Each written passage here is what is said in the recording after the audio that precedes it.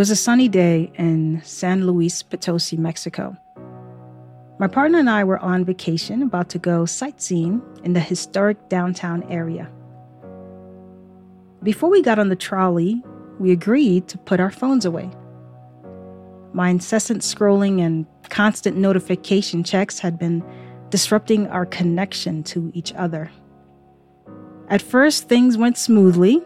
We laughed.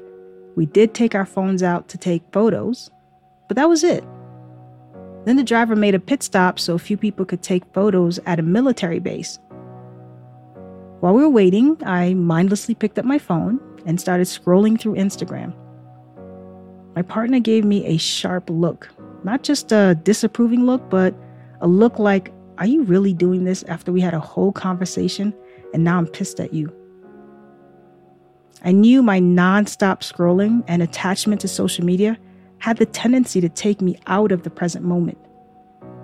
It had become my way of winding down or just checking out if I was feeling overwhelmed.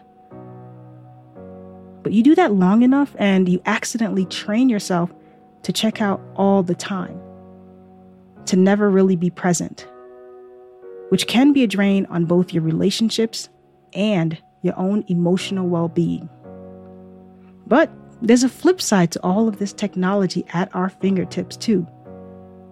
The internet can be an amazing connector and lifeline. I use social media to share my personal journey with mental health. And I've had people reach out to me in my DMs to tell me what they're struggling with, and sometimes I'm able to help.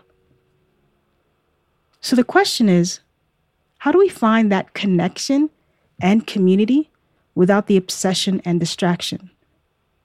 How can we make our digital lives something that enhances our mental health rather than damages it?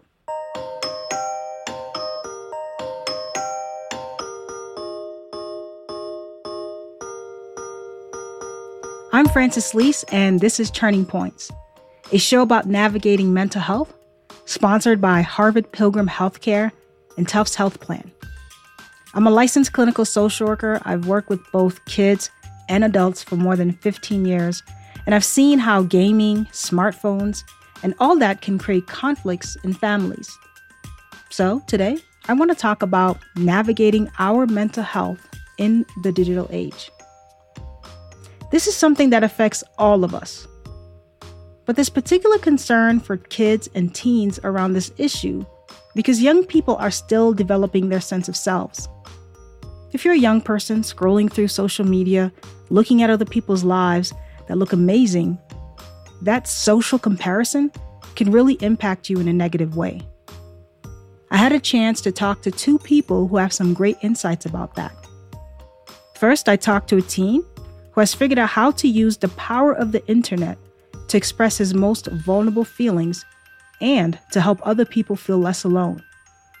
His name is Gael Aitor, and he's one of the creators of the Teenager Therapy podcast.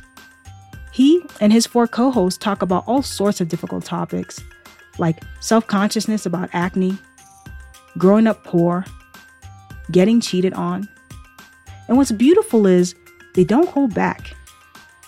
In a recent episode, they had a raw and uncomfortable conversation about how doing the podcast together has created conflicts in their friendship.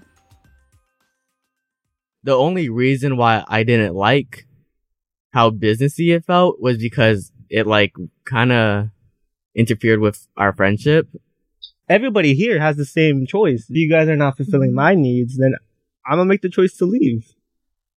You're not tied to us in any way. I think we are tied.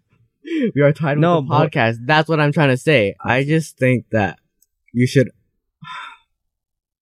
It's okay. Yeah. You want us to care about you, and it really hurts you when you don't feel like we do. Their show has inspired a huge online following of teens and adults who are looking to connect and understand their own feelings. I got to talk to Gael about his journey in creating the Teenager Therapy podcast and about the importance of being vulnerable. Welcome to the show. I'm so excited to talk to you. So can you just tell our audience your name, how old are you, and a little bit about your podcast? Yeah, so thank you for having me. I'm Gael. I recently turned 18 years old, and I'm the host of the Teenage Therapy podcast. We describe it as a coming-of-age story told in real time because it's a culmination of our mistakes and our growth. The mission is help people feel less alone. How do you make people feel supported, even if you don't know them personally? And we talk about all sorts of things that go on in our lives, and we try to be really vulnerable about it. And so vulnerability and mental health kind of go hand in hand. So those are kind of two of our main values. How could we take care of our mental health and also have the courage to be vulnerable? And you see that through all of your episodes. And I remember on your episode about the realities of your friendships with your co-hosts, and you said there's no easy way to get into some of these conversations, right? You just kind of like have to go at it. And so that's what we're going to do. Tell me a little bit about your earlier teenage years. When did you realize you needed to take care of your mental health? It was around the middle of 7th grade when I realized I was feeling really sad for no reason. I was just waking up sad and going throughout my day, not feeling great. And then also I was having a lot of confidence issues because I didn't like how my body looked. And I decided like, you know what? I really want to start taking care of myself. And during that time, thankfully, I had some really great teachers that were able to teach me a lot of things about how to eat properly and exercise properly. And I began to exercise a lot because I was reading that exercise can help your mood. And it was so gradual, but one day I woke up and I just found myself feeling happy, and I found myself feeling a lot healthier and happier with myself. How old were you when you got on social media? And did any of that impact your mental health? I think when I really got on social media, it was probably 13. I was feeling very alone, and so I like went online to find friends and find a group of people to talk to. And back then, Kik was a very popular app. And I remember going on that app and like finding support groups where everybody just kind of talked to one another. And that was incredibly helpful. And so all I can really say is that social media was very helpful to me when I was young. But that is also a very singular experience because I know many people that got themselves down the wrong path through social media and they ended up getting hurt and taken advantage of. So it's really sort of a gamble whether you'll be safe or not, especially when you're so young. So why do something so public and social like that for the podcast rather than just keep a diary or have private conversations with your friends, right? Yeah, it's actually kind of ironic that I decided to do something so publicly, which is talk about our feelings and make it my whole mission to be vulnerable in front of others. Because in reality, I don't like being vulnerable at all. Like it takes a lot for me to open up to someone. But for some reason, when it's online, I don't feel that. I think it's a lot easier for me to open up and just share to the world than it is to share to one person specifically. It kind of feels weird for me to just come up to you and be like, hey, can I talk to you about my struggles? And so the fact that it was so public, to me, felt like a lot less pressure than going up to someone directly. And that's why I think we eventually just went into this rabbit hole of accidental advocacy for mental health and vulnerability. When did you realize it was really helping other people? And from the very first episode, I think we began to see that lots of people were sharing it. People were telling us like, wow, this was really incredible. I relate to you guys so much. Please keep doing more of this. And that's something that even back then we're just like, I don't understand how it could help you so much. It doesn't seem like we're doing anything too great or amazing. Like it's just us talking. And the more we did it and the more DMs we got, we realized the reason it was helping people so much is because it was helping people feel less alone. Because a lot of our listeners see themselves in us and see their stories and our experiences. So you talk a lot about being authentic and vulnerable, which is amazing. And I think it's an amazing accelerator towards healing and making long-lasting changes. But when you do it in such a public space, right, do you think it's always safe to be vulnerable and authentic and expressive? Or even when your listeners are putting so much personal stuff online, you think it'll come back to like haunt you in some shape or form? Especially like when you're applying to jobs, all that stuff. Right. Oh, I think it for sure would. And I remember tweeting at one point, I hope my future employer like doesn't see this or something, because sometimes it does get a little worrisome about what I am putting out there. And that's why I say having the courage to be vulnerable. It takes a lot of bravery and a lot of courage, because what you're doing is you're opening up and giving someone the chance to hurt you.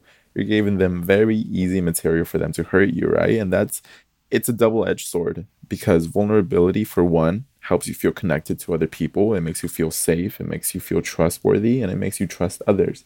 But at the same time, it also gives others the power to hurt you. But I guess the way I view it is, it's just something that we have to live with. We can't avoid hurt our entire lives. So you have, again, a lot of tough conversations on your podcast. Sometimes I was listening to it and I was cringing in some moments, but I was like, oh, man. And a lot of adults have a hard time having these difficult conversations. So do these tough conversations ever get easier? Oh, it definitely does. And I think it's actually kind of great that you say you were cringing at some parts, because if you cringed at some point during the episode, that means it was a real conversation, that it was raw, because the most uncomfortable, cringeworthy conversations are those that are just unfiltered. It's just pure emotion. Having these conversations takes a lot of practice, and it takes a lot of communication skills, because you have to realize how to deal with the many emotions that will arise, such as anger, how to diffuse a situation, how to properly express your own thoughts and your own hurt, and seeing also anger as a tool instead of just an emotion. And so most of the time, you're going to end the conversation and feel either more connected to them or feel like you made some progress. Okay, it's good to know. So there's hope on the other side, guys. Yes, there is. Yes, there is. It's hard. It is. Have you found that, helping people online with your podcast, is that something that's positive for your mental health? There's definitely a lot of times where there is just too many emotions to handle, because I guess managing the podcast is both a lot of work, and then there's also the relationships and the relationship dynamic that you have to keep, because you have to ensure it's a healthy group dynamic, because our podcast is 5 people, and keeping a group of 5 together isn't easy at all. But 5 people with very different personalities all to be on the same page, and there are a lot of times where that has gotten very difficult, and one person feels isolated, one person feels alone. And what I have learned is that truly, I think the only fix for that is just talking about it. And whenever it does get hard, I have to just realize I can't abandon it. And I think a lot of us find it easy to just abandon it, move on to the next friendship, to the next phase, just leave it alone. But I realize having a long-term connection is so much work. It is an incredible amount of work. And the most you can do is, if you want to succeed, you have to just talk about your issues and be open about your emotions. And I think overall, the podcast has been great, because it's allowed me to understand what it takes to build a long-term relationship and keep this long-term commitment. It's not easy, but I think it's necessary. So I could see that you're holding on to the lessons, which I think if you're in this for the long game, that's what's going to create the longevity of what you're doing. So can you say a little bit about, because you spent your senior year in a pandemic, right? Mm-hmm. How has that affected your friendships or the way that you think about the need for social connection? Because I know that your podcast is about making sure people aren't left alone, but there's still a limit to that, because people can just hear you, but they can't maybe be in the same space as you. Does it matter if we see friends in person or virtually? Oh, yeah. I think there's only so much that virtual can do. And I think during the worst part of lockdown, where really no one was going outside at all for months on end, I think that was really damaging to all of our friendships. Then I remember for me, during those times, I felt very isolated. And something that I think all of us crave is to have at least one person that you feel like you could talk to without having a filter, and just being able to have their support in a way that feels unconditional. And that's really hard to find. So there's definitely a limit when it comes to virtual, I guess, friendships and such. And I'm sure there have been people that can make it work, but it takes so much effort, especially when you can't be there to physically comfort one another, because physical touch is another thing that is incredibly important. And sometimes even just being in someone's presence is so much more powerful. And I think technology can't fulfill that need. What advice would you give to your younger self or younger teens about staying mentally healthy, making sure that you have social connections, and striking a balance between your digital life and your in-person life? I would say that it's very much an active effort. it's not something that's going to come to you. You really have to go find it. And so my best advice is that if you want to be happy, you have to take the first steps to reach for it. Beautiful advice. And what about the balance? How do you find the balance between digital life and in person? I don't think I've yet to find those boundaries, to be honest, when it comes to digital life and in person. I see my digital life as the same as my in-person one, because I like sharing things with people. I get very excited about the things I find and I instantly want to share it with someone. And for me, social media allows me to do that. Well, I think what you're doing is beautiful and wonderful. I think it's something that is totally needed. Thank you, Gael. Thank you. Gael says that he finds it easier to talk about his feelings online than face-to-face. I think that's true for a lot of us, and especially for many kids. When I was a counselor at a middle school, sometimes students would post something online that was basically a cry for help. A peer or teacher would report it, and the kid who posted it would end up in my office. In cases like that, the online sharing led to an in-person mental health support, a good result.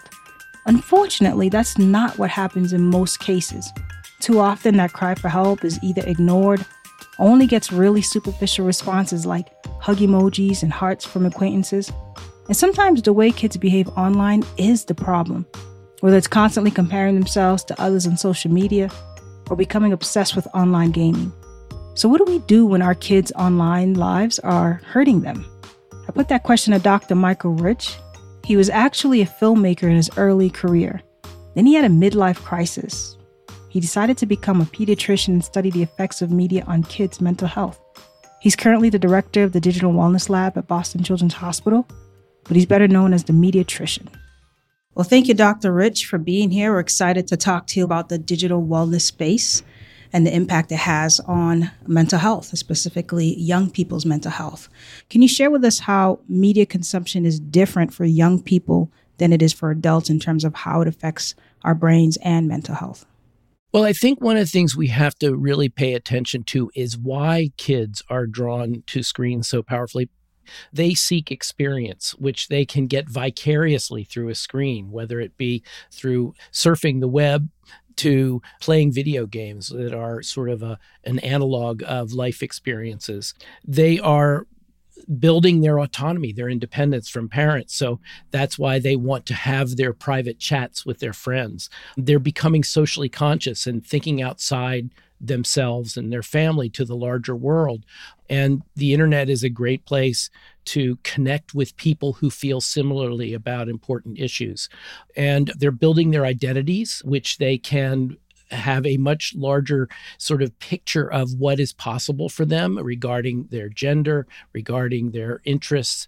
Now, how does it affect them is really, quite honestly, a story yet to be told. We need to break out of the old thinking of the real world and the virtual world, the online and offline. These kids live seamlessly between the two. This is one environment for them. And when we start talking about don't do this online or et cetera, that doesn't make sense to them. We should be talking about here's how you behave, period. In the physical world as well as the online world.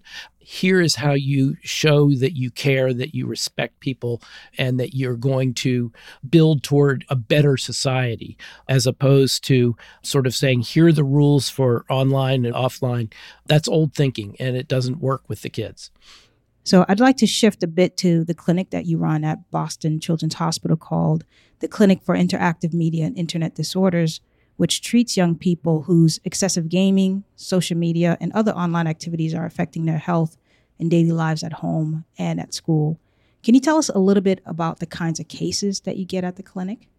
We have been caring for kids who in various ways have been impaired by their use of the interactive media space really for over a decade, but for the last 4 years have had a formal clinic in which we have medical doctors, psychiatrists, social workers who are really focused on those kids whose physical, mental, and or social health has been impaired by their online behaviors. We are seeing a lot of gaming, most prevalent in boys, social media, more prevalent among girls, pornography use, which obviously doesn't come out usually in the first, second, or third visit, but eventually reveals itself in our care. And something we're calling information binging, which is kind of going down the endless rabbit holes of Reddit or YouTube and following link to link to link.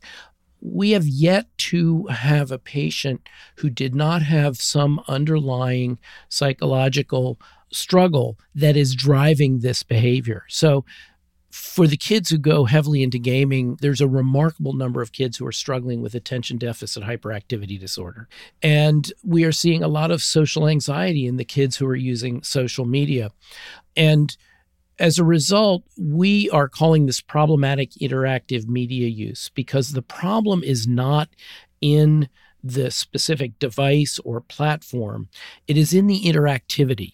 And that happens because there is built-in variable rewards in both the game's environment. How many likes am I going to get? How fast am I going to get them?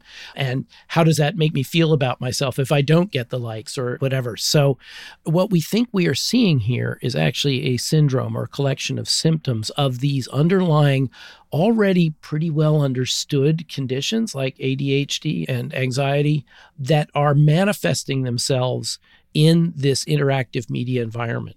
I have had kids who have become so focused on a game, particularly interactive online games, massively multi-user online games, that they will literally stay up all night and not fall asleep until it's time to wake up for school. So they will sleep through school. I've had kids drop out of successive schools because of this. They become very angry when asked to, or in some cases forced to, go offline. I've even had suicide attempts when parents took the router out of the house. And so it becomes quite serious for them. And one of the sort of steps toward that is the sense that parents don't understand what they're doing, because the parental approach is often one of policing them, sort of saying, you've been on too long, don't do that. Or I hate Grand Theft Auto, get rid of that, or whatever. So it's always negative. It's always punishing them. And frankly, the more that parents don't understand and don't like what they do, the more they want to do it. So it becomes part of their attempt to define themselves as individuals separate from their parents. So that being said, I think that one of the most important things you can do as a parent is to actually use media with your kids. So that becomes then a shared space, so that when they are online, when they're in social media and they run across something that they don't understand, that confuses them, that weirds them out, that upsets them, they feel they can come to you and ask about it and talk about it. And I've had really wonderful experiences with kids who, because their parents did not make this toxic, did not make this like, don't ever do this, or bad things will happen, or you will be punished, but more said, look, let's learn this environment together, where the kids were able to teach the parents, because let's face facts, the kids are better at this than we are, right? The kids were able to teach the parents the technical facility, but the parents were able to bring in that executive function that the kids aren't going to get till their mid to late 20s of impulse control, future thinking, cause and effect, all of that judgment stuff that only comes both with time and experience. And it then becomes a shared space rather than rock and roll that is for the kids only and the parents just hate and don't understand. So obviously you're an expert in children development, but can you talk about screen use for the whole family? I think that what we need to do is really pay attention, first of all, to our own behavior, because we are not only teaching our kids, but we are modeling for our kids how to behave. We should develop our killer bees. First of all, be balanced. Think about what you're doing, when you're doing it, and what outcome you expect from it. That requires scheduling your day and sort of saying, okay, I'm going to check my emails during this period of time, but I'm not going to have notifications pop up every time an email happens or a text happens. I think that being balanced also means thinking about what you may not be doing because you're doing this. And that might be a conversation with your child. It might be having a meal together. It might be getting outside, and it might be being bored.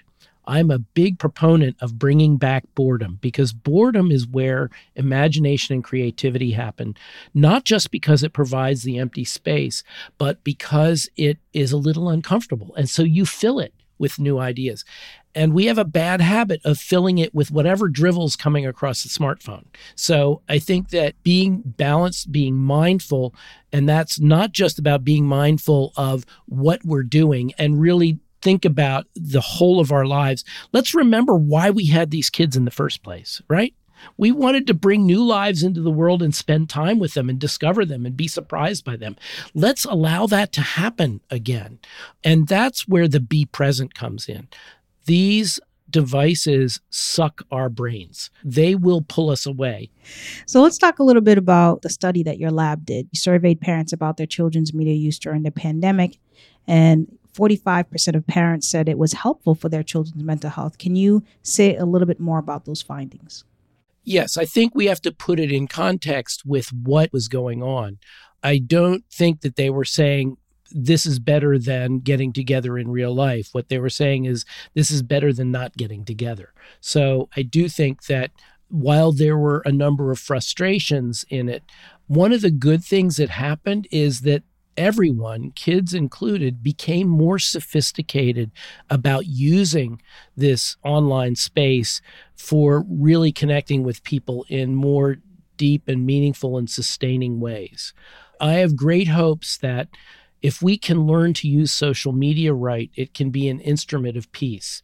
Because if there is a young person in our country and a young person in Iran on social media with each other being authentic, when their respective leaders say that is the enemy, go fight this person, they're going to say, forget about it. I know this person better than I know you. Why should I listen to you tell me how to behave with this person? So that's my fantasy. That the kids will figure this out and teach us all how to be better humans. I share in that optimism with you as well. One thing I've done over the years has been positively shifting my own social media to inspire and connect and educate others. What are some examples of some ways that social media in particular can have a really positive impact on kids' mental health? Well, I can actually give you some research. It's an interesting example of research that we did to really look at this issue where people say social media increases anxiety and depression. We looked at the affective states of a lot of young people, and when we averaged it all out, we noted that there was a tilt toward more anxiety and depression in those who were using social media a lot. When we broke it down to how they were using social media, and especially by race and ethnicity, what we found was that the entire depression and anxiety was based on social comparison, looking at other people and seeing they feel better than I do. And it was carried entirely by white kids of high SES or middle class SES. When we looked at African American kids, they actually were happier for their social media use because they were using it to come together around issues like Black Lives Matter, issues where they sought each other out as feeling the same way, as experiencing the same things. And they were actually using it in much healthier ways to come together as a group and to recognize kindred spirits out there because they had a shared cause and a shared vision, as opposed to, hey, look at me. Wow.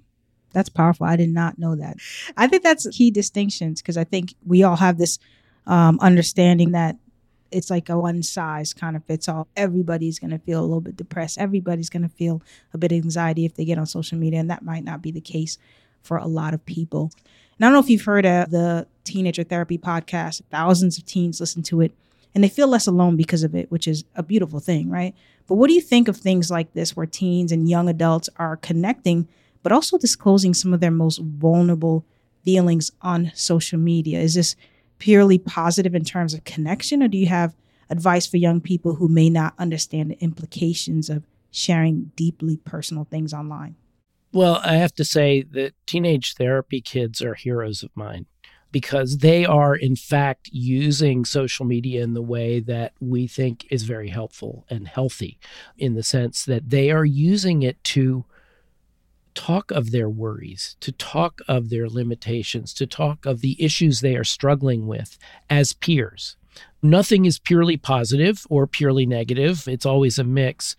And do you have any stories of families who decided to change the way they interacted with screens and actually have seen the positive benefits of those changes? Yes. Here is an outrageous suggestion that a good friend and colleague of mine has been doing for more than 10 years, and that is to observe a digital Sabbath. One day a week where you turn it all off. OMG. Most people say that's impossible, right? And very few people will try it when I suggest it. But when you do it, the first time you do it is excruciating because we're so used to jumping every time we hear a ping. The second time you do it, it's really liberating. You have time to yourself. You have time to think. In fact, the concept of a Sabbath is global, is worldwide. One day a week where you put worldly cares aside and you focus on what's important within and around you, those you're close to with yourself. And in this case, it lowers our hyperstimulation. It gives us a deep breath. It gives us a moment to recenter and discover ourselves and each other. I agree. Well, thank you, Dr. Rich. We're so happy that you had your turning point and you decided to do this work. All right. Well, you're doing fabulous work too. And quite frankly, it's through podcasts like this that we're able to recognize that we all have the skills to manage this. This doesn't require special expertise. This just requires translating what we already know about being parents, about being human, into a new environment.